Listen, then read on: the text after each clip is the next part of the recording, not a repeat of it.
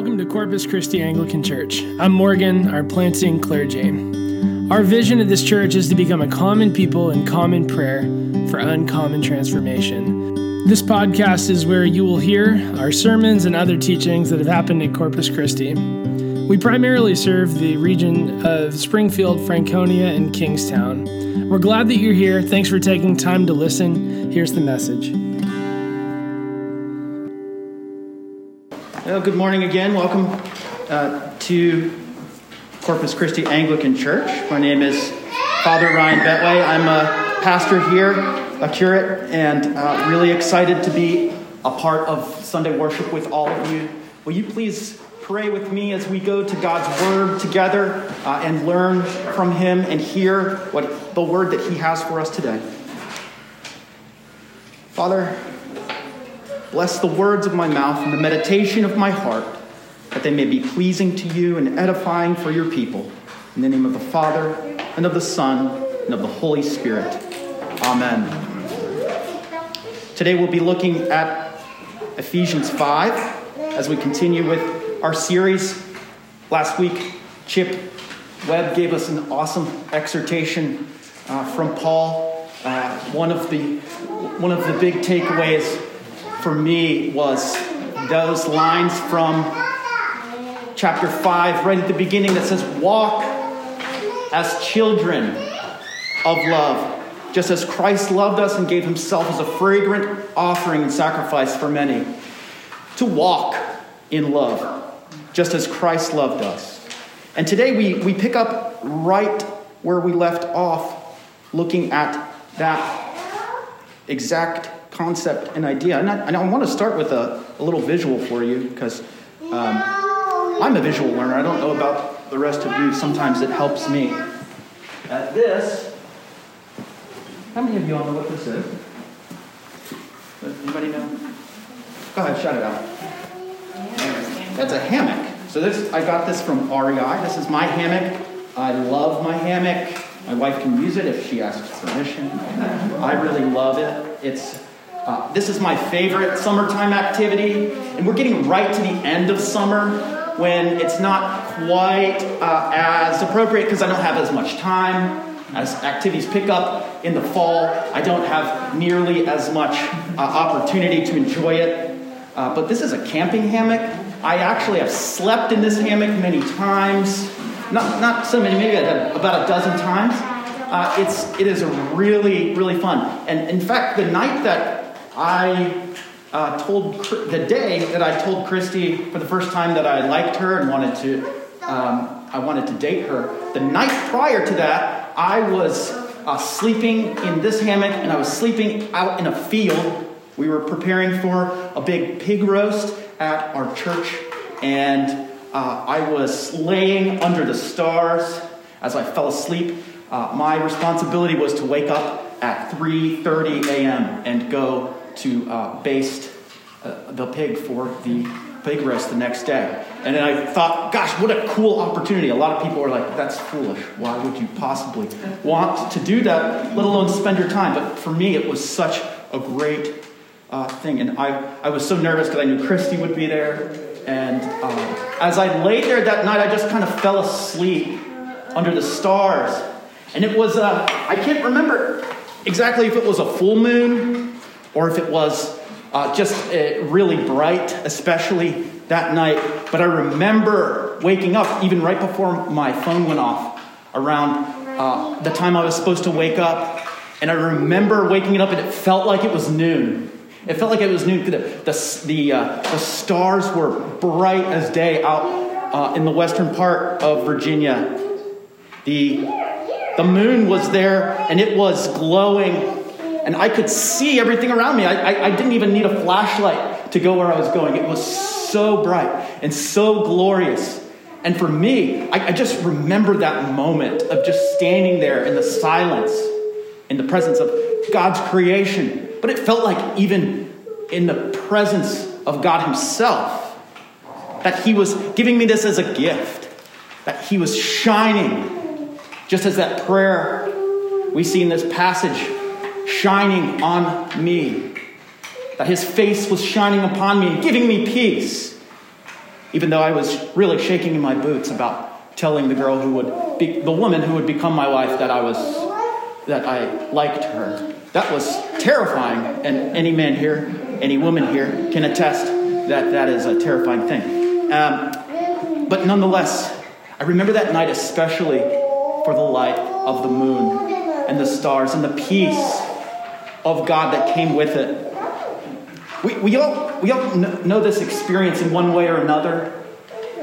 Maybe you're here today and maybe haven't experienced that glorious awakening under the light of God's love. Maybe perhaps he's revealed it in bits and pieces. Maybe you've lived your life in the light of God's love for so long that it's hard to even remember what life was like prior to knowing God's love and living in the light of his countenance upon you. But today in our passage from Ephesians 5, we actually see that regardless of what our journey is, God has given us the opportunity to live and to walk as children of light. And there's two different groups of people that we see in this passage that we're going to look at today. Two different groups of people. The first are called the sons of disobedience. We can call them also the sons of darkness. The children of darkness, if you will. And the second is the children of light. So we're going to compare and contrast those two groups today and discern together what it is that God's calling us to do as a body of people and as a church. What are those characteristics that we're meant to live out, to walk in as children of light? So look with me at this passage.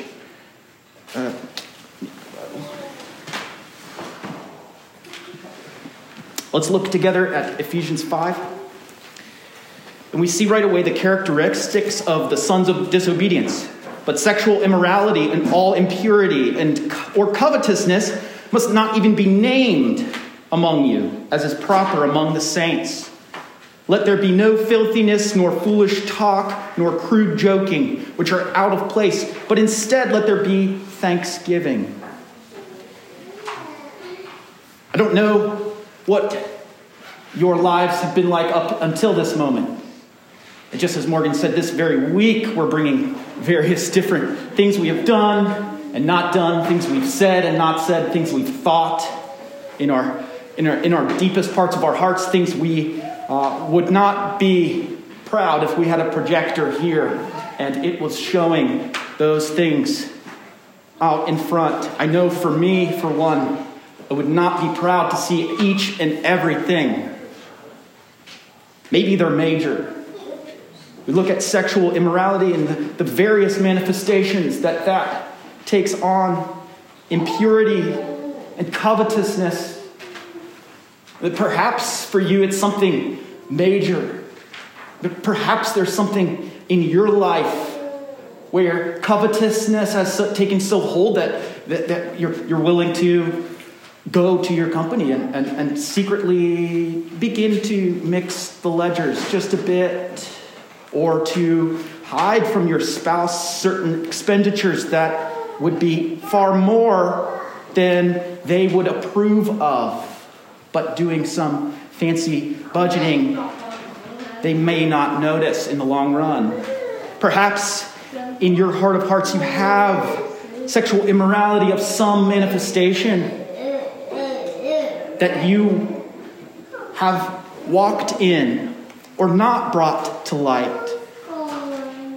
Perhaps with your mouth you have said things that were so foolish and so disgusting, and yet not taken ownership of them or made amends, that you have even destroyed relationships or hurt them so seriously. I know in my life, I have in the past done these things. Perhaps it's not that major, though. Perhaps it is, in fact, just a smaller thing that you are continuing to walk with. But notice something about this. Each of these things that we see are characteristics of the sons of disobedience, of the children of darkness.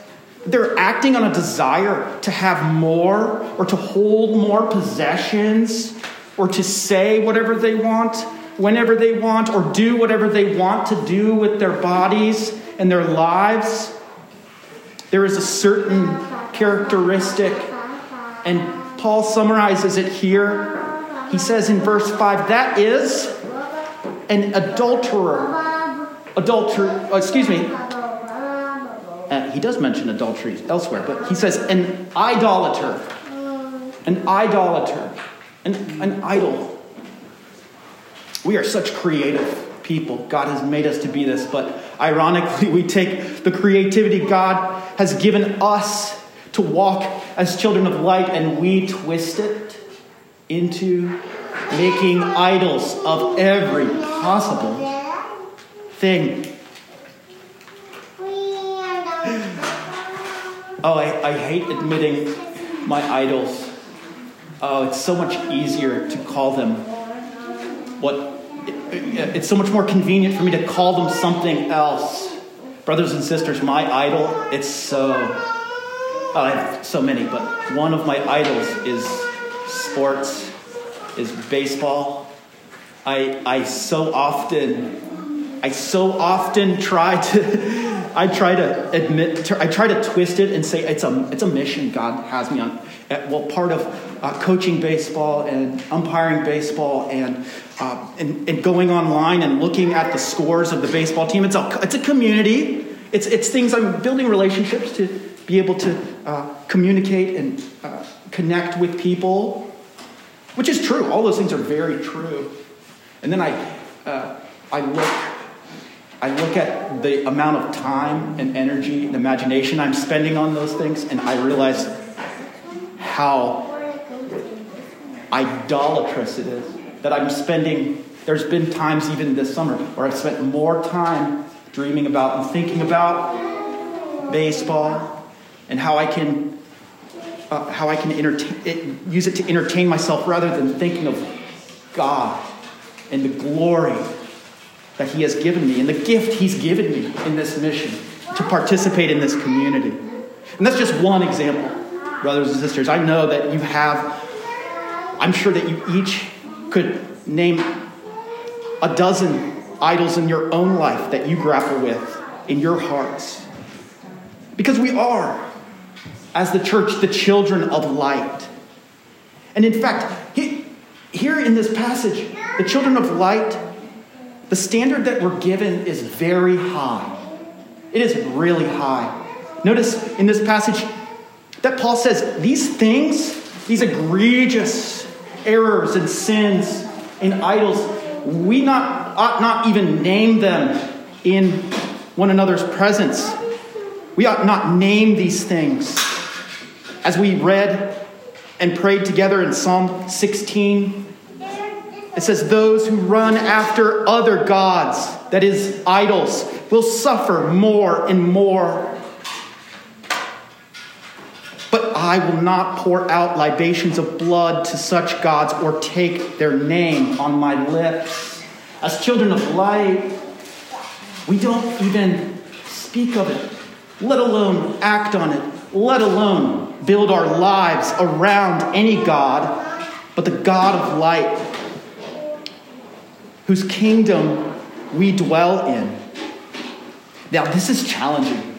This is challenging. We are to take no part in the unfruitful works of darkness, as Paul says here, but instead we are to expose them. Now, here's the thing. You might think that this means we all should be working at International Justice Mission to stop modern-day slavery, and some of you may well give to this organization or in some way participate in this organization. It's a great organization based here in D.C. They're doing incredible things. So this idea of exposing the darkness, yes, it has these major manifestations of stopping and exposing horrible things that are done in darkness around the world, let alone in our very neighborhood. But know, brothers and sisters, that as disciples of Christ, usually This is a more subtle and long call. It's far more a long obedience in the same direction as Eugene Peterson, a 20th century and 21st century theologian, puts it. He says this in his book, A Long Obedience in the Same Direction. There is a great market for religious experience in our world. There is little enthusiasm for a patient acquisition of virtue, little inclination to sign up for a long apprenticeship in what earlier generations of Christians called holiness. Religion in our time has been captured by the tourist mindset. Religion is understood as a visit to an attractive site to be made when we have adequate leisure.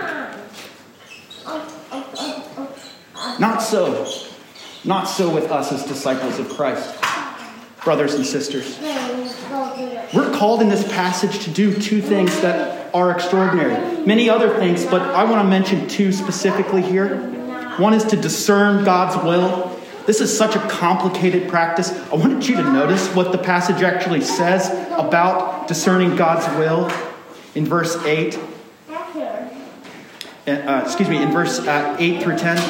For at one time you were darkness, but now you are light in the Lord. Walk as children of light. For the fruit of light is found in all that is good and right and true, and try to discern what is pleasing to the Lord. Try to discern what is pleasing to the Lord. Many times,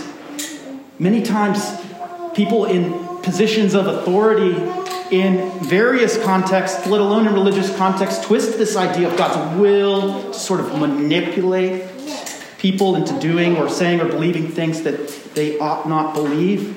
And here, this idea of this exhortation from Paul is to say he's trying to discern God's will. Not that you have to somehow stay in lockstep and be terrified that God will smite you if you step out of line. For his grace is enough. And yet what he says here and elsewhere is that he has delivered you from the domain of darkness and transferred you to the kingdom of his beloved Son, Jesus Christ. And that through the blood of his cross, your conscience is sprinkled clean. His wrath is no longer upon you, for you are his child, his beloved, and you walk as a child of light. He delights to walk with you and show you, through the power of his Spirit, what is good and right and pleasing. He gives you the opportunity to make amends with those in your life and to slowly and carefully honor each and every effort of your soul to grow in that virtue of holiness that Paul calls us here today. That is discernment. We're given God's Spirit, God's Word, and the fellowship of God's people to assist us in discerning God's will in our lives. Finally, we notice that we are to walk as children of light. And just as we saw last week, that idea of walking, it's such a beautiful image, brothers and sisters. It's such a beautiful image. To walk as children of light. Just as I stood in that field with the light of the moon overcoming me, God means for us to no longer hold on to the idols of our lives, but to expose the idols of our hearts and to walk with others as they expose the idols of their hearts and release them to God himself and lay them down at the foot of the cross, and instead awaken to the very life we are meant to live as his people, as children of the light. What if Corpus Christi Anglican Church became a church known for true holiness? What if we got used to asking people around us here, what are you working on? What are you working on? Where are you? Where are you walking as a child of light? Common people. Common prayer. Uncommon transformation. See, transformation, it can be awesome. We can be obliterated and undone in the light of the glory of God. But more likely each day, these awesome, soaring, and immediate and glorious experiences are relatively mundane. And we are delivered over to that kingdom of light when we meet Jesus day by day and walk with him and invite others into that same experience. In a moment, we will come to the light of the world and we'll ask God to hear our prayers together, and we will confess together our sins, and we will receive through the glory of his countenance shining upon us. He will give us the fruit of our inheritance as children of light. Confidence that we have a home in God's family, vulnerable and yet adopted as his sons and daughters, guilty and yet forgiven in the blood of the Lamb, and confident that we are awake, that he has risen from the dead and we have every confidence that one day too he will rise us from the dead. It is a slow and steady walk. So I invite you to ask yourself that question today as we worship. What is it that he's working on with you? With me, it's this term here, foolish talk. The term in Greek, literally, it's like moronic words. It's like you are talking like a moron. That's my trouble, is I open my mouth where I ought to keep it closed. That's something God's working on in my heart. It's a pattern of my life that I can't even seem to stop when I know I should. I don't know if that's something that you grapple with. Maybe it's the opposite, that he's moving in you to be sharing more of yourself. And I don't know.